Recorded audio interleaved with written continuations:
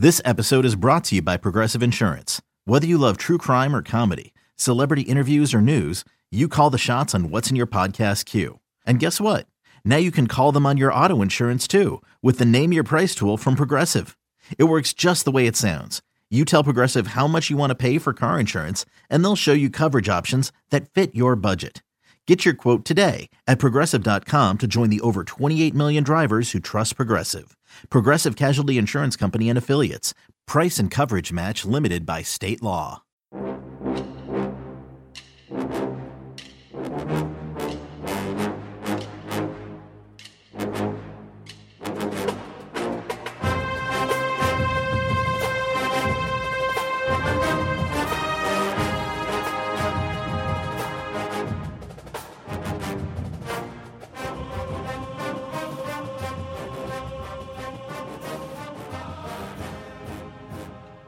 Good morning, Bucknutters. Welcome to the Bucknuts Morning Five here on Friday, April 16th, 2021. I am Dave Biddle. I am very happy to be joined by Jonah Booker for his usual Friday visit. We're pretty jazzed because the spring game is tomorrow. We have some football to talk about. Before we get to that, my man, how about Justin Fields, the baseball player? I mean, I feel like right now he could be like a Mike Trout type. I mean, here's the thing about that. For those who don't know what I'm talking about, Chris Mortensen from ESPN reported the other day that one of the reasons Justin Fields is falling in the minds of NFL scouts is because him playing baseball recently has hurt his mechanics as a quarterback. The young man did grow up as a very good baseball player and football player. He has not played baseball at all since the year 2018. Here's the thing. Chris Mortensen, J-Book, to me, has always been one of the best in the business. I think he just made a mistake here. I think he was like getting him confused with Kyler Murray or something. Chris has had some health problems recently, not even recently, but like a couple years ago, I believe he had a stroke. He's been through some cancer stuff. I feel bad for Chris Mortensen because I think he does things the right way. But man, that's bad. You're saying Justin Fields is falling in the draft because he's been playing baseball? I mean, that's just a terrible look.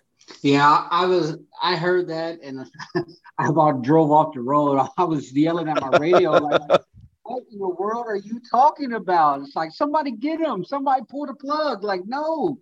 And he really felt like he had a doozy there, and he was bringing some knowledge because he went on to further elaborate saying, yeah, Justin was going back and forth from baseball and football at Ohio State, and he was a heck of a, baseball prospect, coming out of Atlanta. He went to the showcase for top NFL prospects, and going back and forth could have hurt his mechanics from what I'm hearing. I'm like, what in the world is going on? But I don't know where Chris Mortensen got his information from. But I tell you what, Dave, I cannot wait until the draft is over with and it comes around, because the mistakes that ESPN continue in the storylines that they trot out there about Justin Fields every week is just exhausting.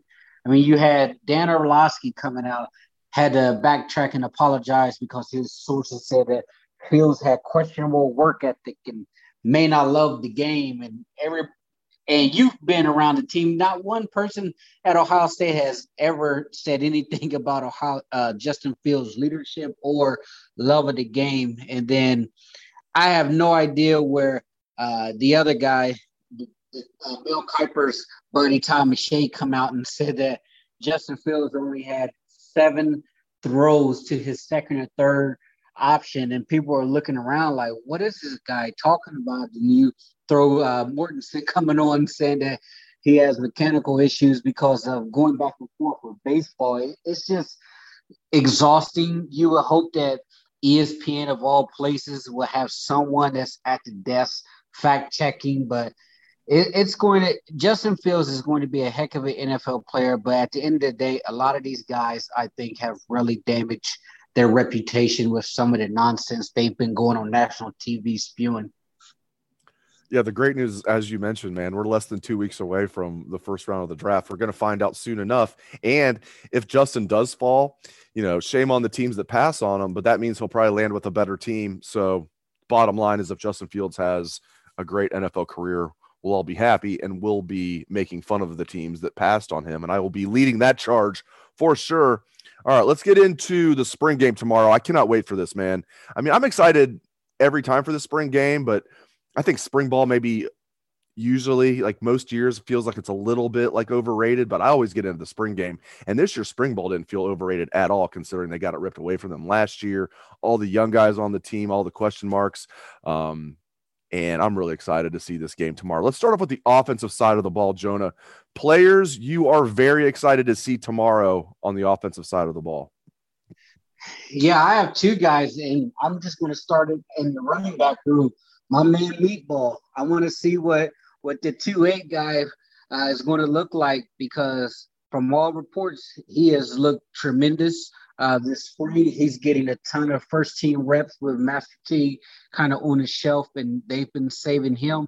So I want to see what Meatball looks like, because a lot of people said that he's been able to break off some runs against that first-team defense. The speed has increased there, and then I would be remiss not to mention the highly regarded TreVeyon Henderson, and you're starting to see his name pop up more and more. He started off a little slow because it took him a while to get adjusted to the game, especially being out of high school football for over a year due to COVID canceling his senior year. And you're starting to see him really start to break out, got his black stripe removed. And I know a lot of the fan base, I tell you, Dave, if he breaks a run, we're going to have from now until camp debates on the front row message board about how Henderson should be the starting running back. All it's going to take is a little wow moment before the fan base absolutely goes bananas with him. No doubt about that. All right, defensive side of the ball. Give me some guys you're really looking forward to see tomorrow on the defensive side of the ball. Your side of the ball, my friend. Yeah, I want to see what the highly regarded defensive end Jack Sawyer is going to look like, because the reports coming out from his position group that he is an absolute animal. A lot of people believe he will see a lot of playing time this year. 5-star kid locally, another one who didn't play his senior year but has shown up to Ohio State with a business-like attitude. I want to see how he does. And then overall, not any specific players per se, but I just want to see what is going on with that secondary on the back end. Obviously, you're not going to have Cam Brown. You're not going to have Sevyn Banks out there. But make no mistake, there's still some younger guys that need to build off having a good spring. They need to keep progressing forward. Have they made some changes? Are they eliminating the big plays? What's the technique looking like? What type of changes and fixes have Kerry Combs implemented this spring with that secondary? So that's something I'm definitely going to be keeping an eye on, because we're only going to go as far as we can go if the secondary is not fixed. We'll out-athlete almost every team in the Big Ten, but once it comes to the big dogs playing in the playoffs, if that secondary is not fixed, it's going to be a problem. So I will be keeping my eyes on that back-end unit just to kind of see how they're flying around and how they're performing. We got a chance to speak with Brian Hartline and some of the wide receivers yesterday. We also got a chance to speak with Parker Fleming, the new special teams coordinator. I'm very impressed with him, very impressed. But I do want to focus on Brian Hartline and the wide receivers. Man, I have followed Ohio State football for a long, long time as a fan, as a journalist. I do not remember a better wide receiving core than this at Ohio State. And, we've seen some really good ones, but I still can't believe Chris Olave came back. I think, seeing what happened with Donovan Smith at Alabama probably helped Ohio State, even though they got the bad end of the deal there in the national championship game. But Chris Olave coming back, even if he didn't come back, this would be a really good wide receiving core, J-Book. Chris Olave coming back, Garrett Wilson, absolute two superstars, two of the best wide receivers in the country, Jamison Williams, Jackson Smith-Njigba, Julian Fleming, on and on and on, Marvin Harrison Jr., Emeka Egbuka. I mean, I'm just so excited about this group, and they're coached by, in my opinion, not that I've broken down every wide receiver coach in the country, the best wide receiver coach in the country and the best recruiter in the country in Brian Hartline. And I would encourage everybody listening to this show, go to Bucknuts. It's free. You can watch our video with Coach Hartline yesterday, his entire press conference, and our story. But J-Book, this wide receiving core, I could not be more excited about it. Yeah, it's an impressive group of skill position players that whoever wins the quarterback position, they're being given the keys to the Lamborghini or the Porsche, however you want to describe it, because that is an ultra talented, probably or I will argue the deepest wide receiver room in all of college football with Olave coming back. And the one thing that you really like about those guys, when you talk to them and listen to them interact, it's all about the unit. It's all about the zone 6 unit. Those guys, even though they're competing amongst each other, they really push each other. And the thing that you really have to appreciate about that is that's a culture that Brian Hartline has created. He has set the tone for that unit to say, hey, in order for us to be great, each one of you guys need to push each other. And you're seeing it from the incoming freshmen, wide receivers, where Hartline has said all of those incoming freshman guys, they are immensely talented. They are showing up to practice early and they are staying late. And they're getting that extra work in with the jugs machines. They're working on their route running. And when you have veterans like Olave and Garrett Wilson setting that tone, it trickles down.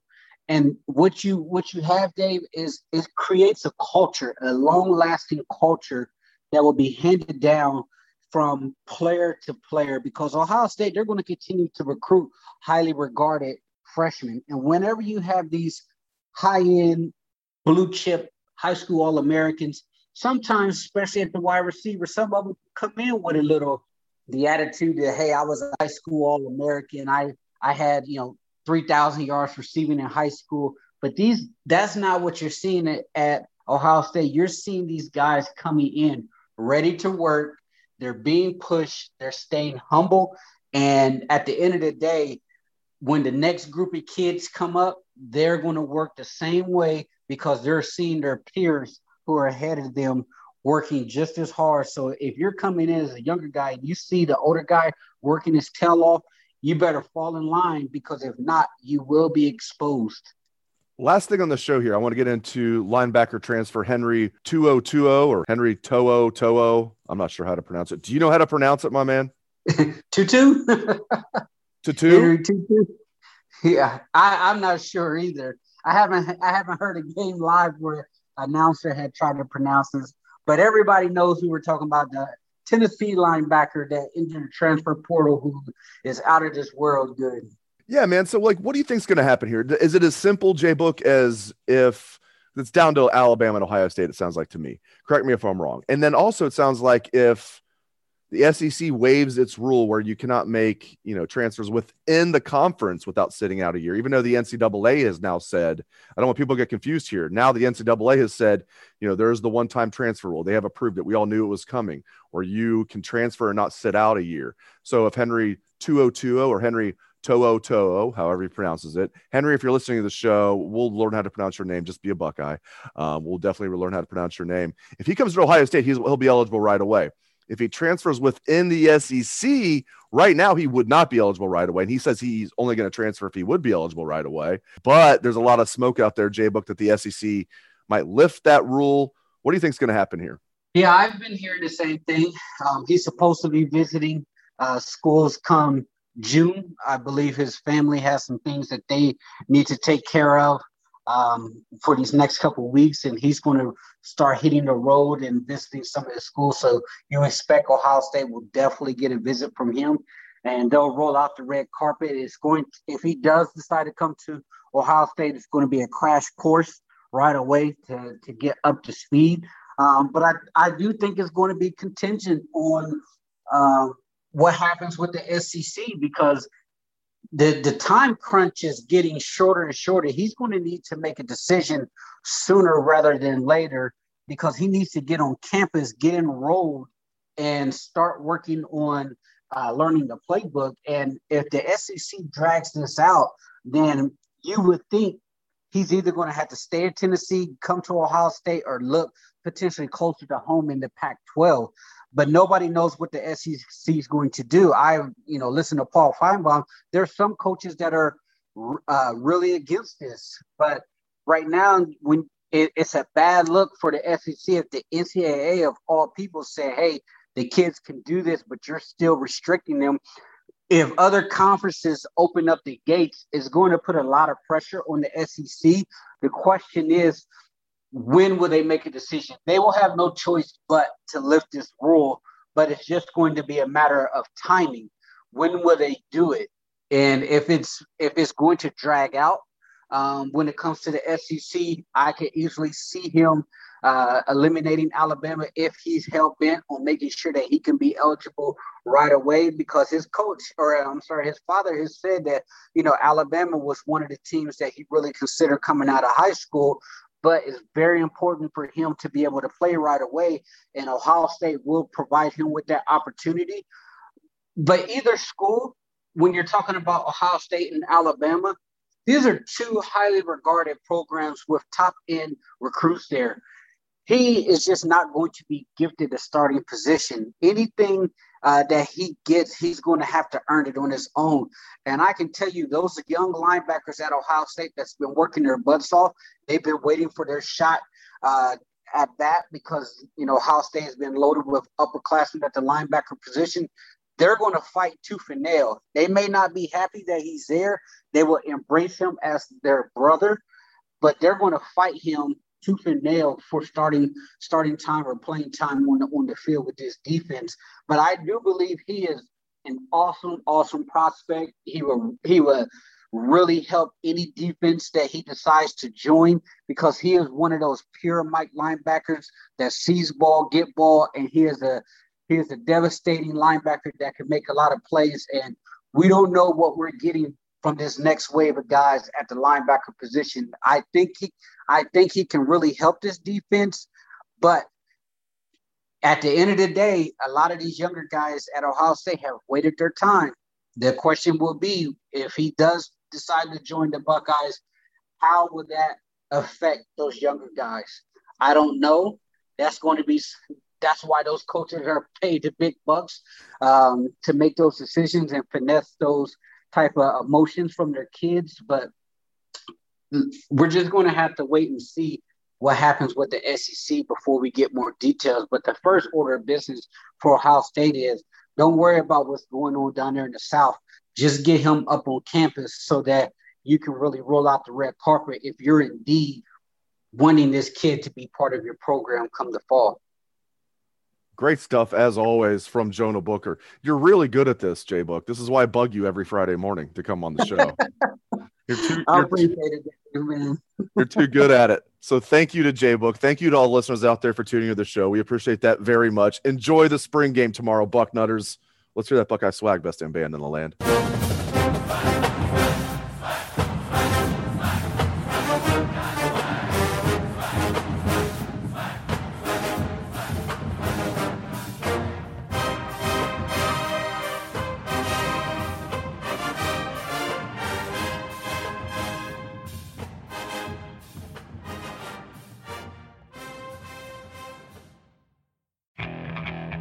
Okay, picture this. It's Friday afternoon when a thought hits you.